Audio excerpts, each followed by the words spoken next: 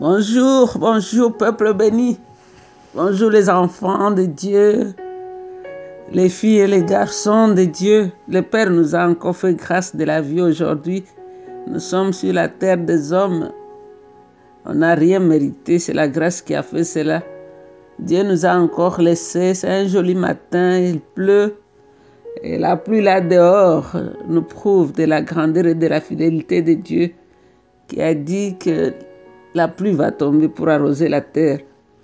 Elle tombe pour nous arroser, elle tombe pour nous rafraîchir. Hier est passé, demain ne nous appartient pas. Le seul jour que Dieu nous donne, c'est aujourd'hui.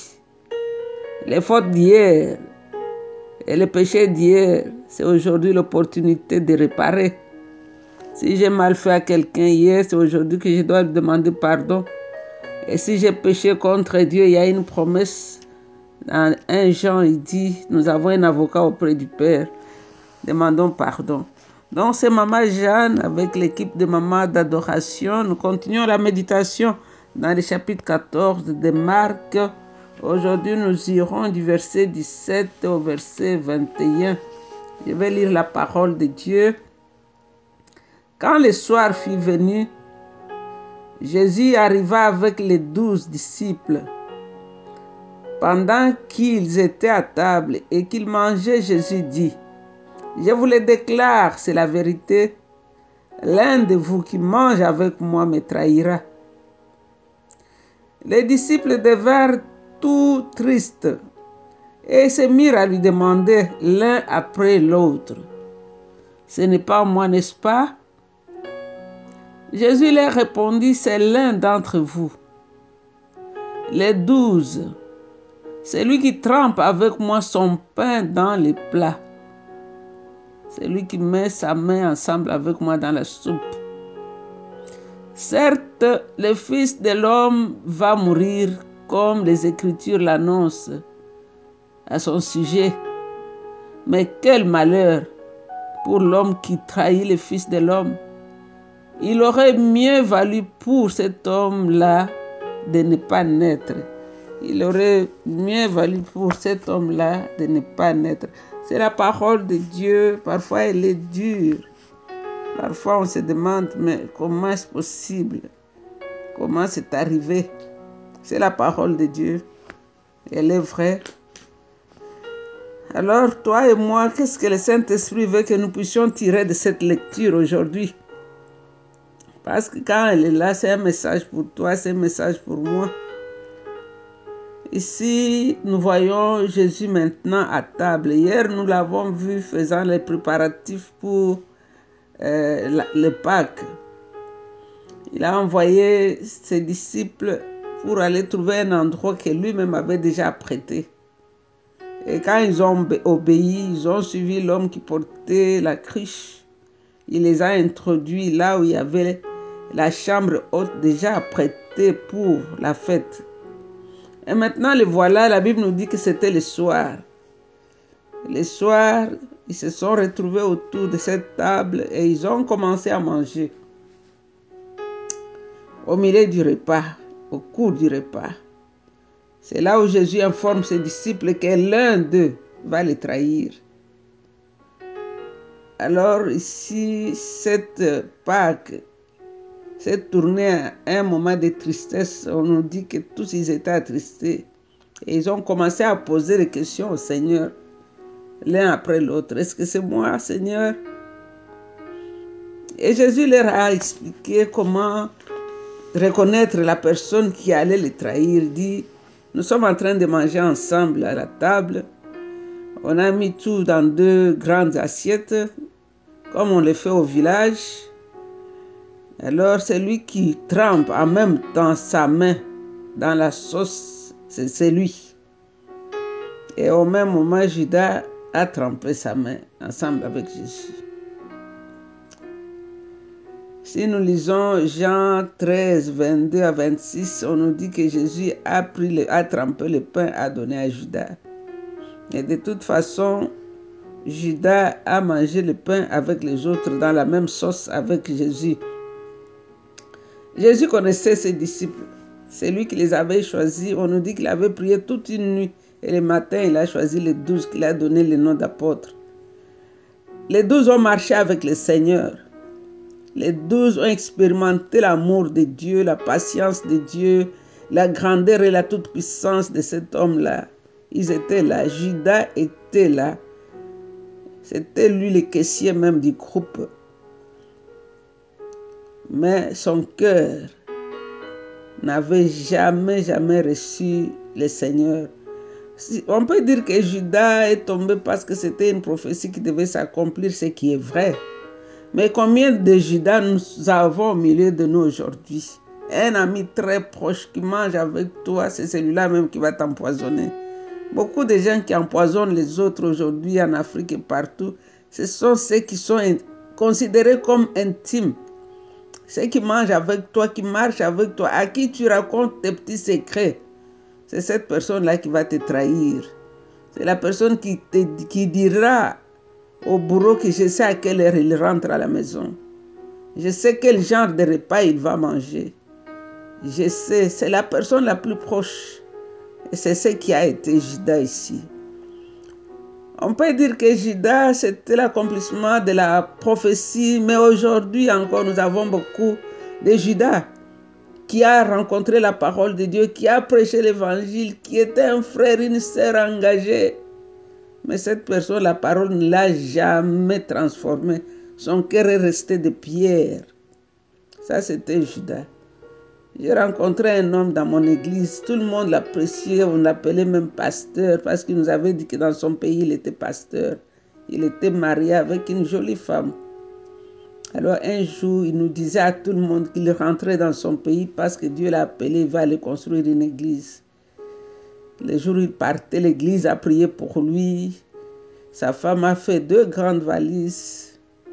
Dès que le monsieur est arrivé en Afrique, au lieu de construire l'église, il est allé se marier avec une autre femme là-bas. Et il a envoyé à sa femme une lettre de divorce. De Judas, il y en a de toutes les couleurs aujourd'hui. Il est au milieu de vous, il chante à la chorale, il prêche l'évangile, il est dans les rues même en train d'évangéliser. Mais son cœur n'a jamais reçu Jésus. Judas n'avait jamais aimé Jésus dans son cœur. Quand nous voyons sa réaction, quand la femme a déversé le parfum sur Jésus, c'est le jour où Judas lui s'est fâché. Il a fixé un prix pour Jésus. Il est allé trouver le bourreau pour dire, je vais vous le donner. Si vous me donnez seulement le prix d'un esclave, 30 $. Le cœur de Judas était disposé à faire du mal. Le problème ici, ce n'est pas que la parole avait déjà dit, c'est vrai, la parole avait dit que l'un des amis de Jésus allait le trahir. Mais comment nous disposons nos cœurs à la parole de Dieu? Une petite ouverture peut amener les grands péchés dans ta vie. Un petit mensonge, une petite rancune dans ton cœur, un manque de pardon. Judas avait nourri son péché dans son cœur, la méchanceté. Il avait nourri cela. Et le diable en a profité pour entrer et faire ce qu'il a fait. Il est venu s'installer en lui. Donc, ne condamnons pas Judas, sondons-nous nous-mêmes. Jésus dit ici, le Fils de l'homme s'en va selon ce qui est écrit de lui. Donc, c'est là où il faisait allusion au psaume 41, 10, qui avait parlé que le Messie serait trahi par un ami. Mais il dit, malheur à cet homme-là, par qui le Fils de l'homme est livré. Il dit, bien que destiné à être l'instrument de la trahison de Jésus, Judas assume l'entièreté. Il assume la responsabilité de son acte. Il a été sanctionné pour cela. Judas, dans le Matthieu 26, 25, lui aussi a posé la question, est-ce que c'est moi, Rabbi? Jésus lui a répondu, tu l'as dit. Puis Jean nous dit, dans Jean 13, 26, Jésus a trempé un morceau de pain et lui a donné. Et quand celui-ci a pris le pain, il est sorti pour aller dans le noir, où il n'est jamais plus sorti. Il est resté dans le noir éternellement. Alors qu'est-ce que nous pouvons dire si c'était la même soirée? Jésus est venu avec les 12 dans la chambre haute qui avait été préparée.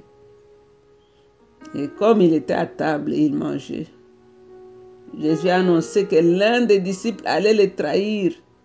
Ils ont tous reconnu leur mauvaise nature. Tous, chacun à son tour, demandé s'il était le coupable. Jésus a révélé le traître comme étant celui qui trempe avec moi son pain dans le plat. C'est lui. Et c'est lui à qui il va donner les morceaux de pain trempé. Il dit, le Fils de l'homme va mourir, comme les Écritures l'annoncent. Mais quel malheur pour l'homme qui trahit le Fils de l'homme. Il aurait mieux valu pour lui de ne pas naître. Il aurait mieux voulu pour lui d'être mort-né dans le ventre de sa mère. Comme Job qui disait que j'ai maudit la nuit où on a annoncé à ma mère qu'un fils, un enfant garçon vous est né. Il avait maudit cette nuit-là. Ici, Jésus dit, il aurait bien voulu pour Judas de ne pas naître. Parce que s'il était resté dans le ventre de sa mère, il n'allait pas avoir l'opportunité de trahir le Fils de Dieu. Et nous savons comment Judas est fini. Les intestins sont sortis, le ventre a éclaté, il n'a même pas mangé les 30 pièces d'argent. Donc faisons attention. Faisons attention à ce que nous nourrissons dans notre cœur. La haine, le manque de pardon, la médisance, les calomnies. Tu regardes quelqu'un avec tes yeux, tu le souris, mais dans ton cœur, tu ne l'aimes pas. Le tribalisme, toutes ces choses-là ouvrent de grandes portes pour que l'ennemi vienne entrer dans ton cœur et te détruise toi. Jésus est rentré au ciel parce que c'était ainsi, mais Judas est allé en enfer. Aujourd'hui, nous voyons le tribalisme assis dans nos églises, les pasteurs tribalistes, les chrétiens tribalistes. Ils détestent son voisin seulement à cause de la langue qu'il parle. Fais attention. Judas détestait le Fils de Dieu parce qu'une femme lui a donné le parfum. Et cela lui a poussé à aller comploter avec ses ennemis. Fais attention à ce que toi, tu fais entrer dans ton cœur. Tu détestes ta soeur, ton frère, parce qu'il ne vient pas de ta tribu. Parce qu'il ne parle pas la langue que tu parles. Parce qu'il n'a pas la couleur de ta peau que toi tu as. Fais attention. Ne laisse pas le péché te détruire. Le Seigneur disait à Caïn, Caïn, fais attention, le péché est couché devant ta porte. Mais Caïn n'avait pas écouté le conseil de son ami. Caïn a laissé le péché entrer dans son cœur et il a tué son frère. Et nous connaissons les misères, la misère. Caïn courait partout sans être pourchassé. Il n'avait plus de repos. Fais attention, mon frère, ma soeur, ne sois pas Judas. Ne sois pas Judas, ne sois pas Judas à cause de la jalousie. Ne sois pas Judas. Nous allons prier. La prophétie disait dans le psaume 40, verset 10, je vais lire la parole de Dieu et nous allons prier. Jésus, il dit, mon meilleur ami lui-même, celui en qui j'avais confiance, avec qui je partageais mon pain, s'est tourné contre moi. C'est cette prophétie qui s'est accomplie dans la vie de notre Seigneur. Nous voulons te dire merci, Jésus. Tu connaissais Judas, tu savais que son cœur n'avait jamais reçu ta parole. Bien que tu l'avais associé parmi les 12.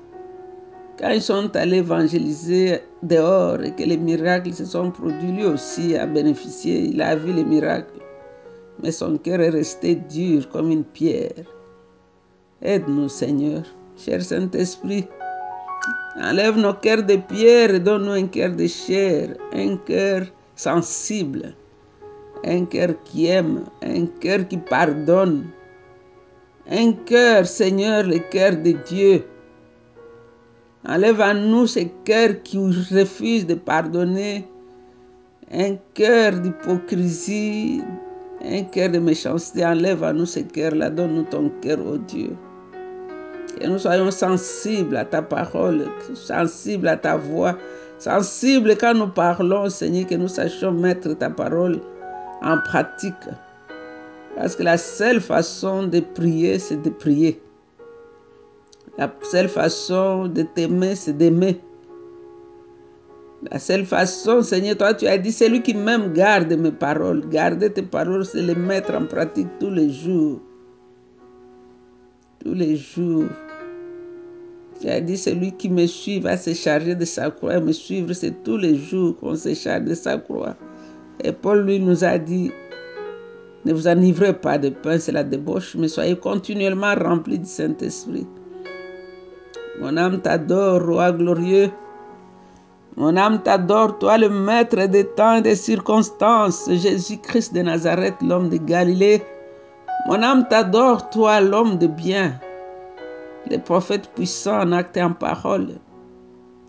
Mon âme t'adore, toi le restaurateur, le réparateur de brèches. Mon âme t'adore, Jésus. Tu es Dieu et il n'y en a point comme toi. Tu es unique, l'unique dans ton genre, ô Seigneur. Tu te distingues parmi 10 000. Tu es l'image visible du Dieu invisible. Toi qui n'as ni commencement ni fin de jour. Ce matin, nous t'adorons encore. Car tu mérites la louange, tu mérites l'adoration. Tu es drapé de gloire comme de vêtements. Tu es Dieu.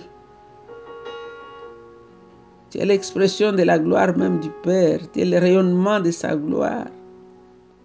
Tu es la parole qui a été faite chair. Tu es le Verbe de Dieu. C'est toi le ministre du sanctuaire. Nous t'aimons, Seigneur. Toi le message du livre. C'est toi le messager de l'alliance nouvelle éternelle. Nous t'aimons. Toi l'arbre de vie planté dans les jardins de notre Dieu. Toi la consolation d'Israël. Le maître de la vie. Les ressuscités, le médecin par excellence, le père de l'orphelin, l'ami de celui qui est seul et abandonné. Nous t'aimons, Seigneur. Je prie pour mon frère, je prie pour ma sœur qui hésite encore à abandonner, à pardonner, Seigneur.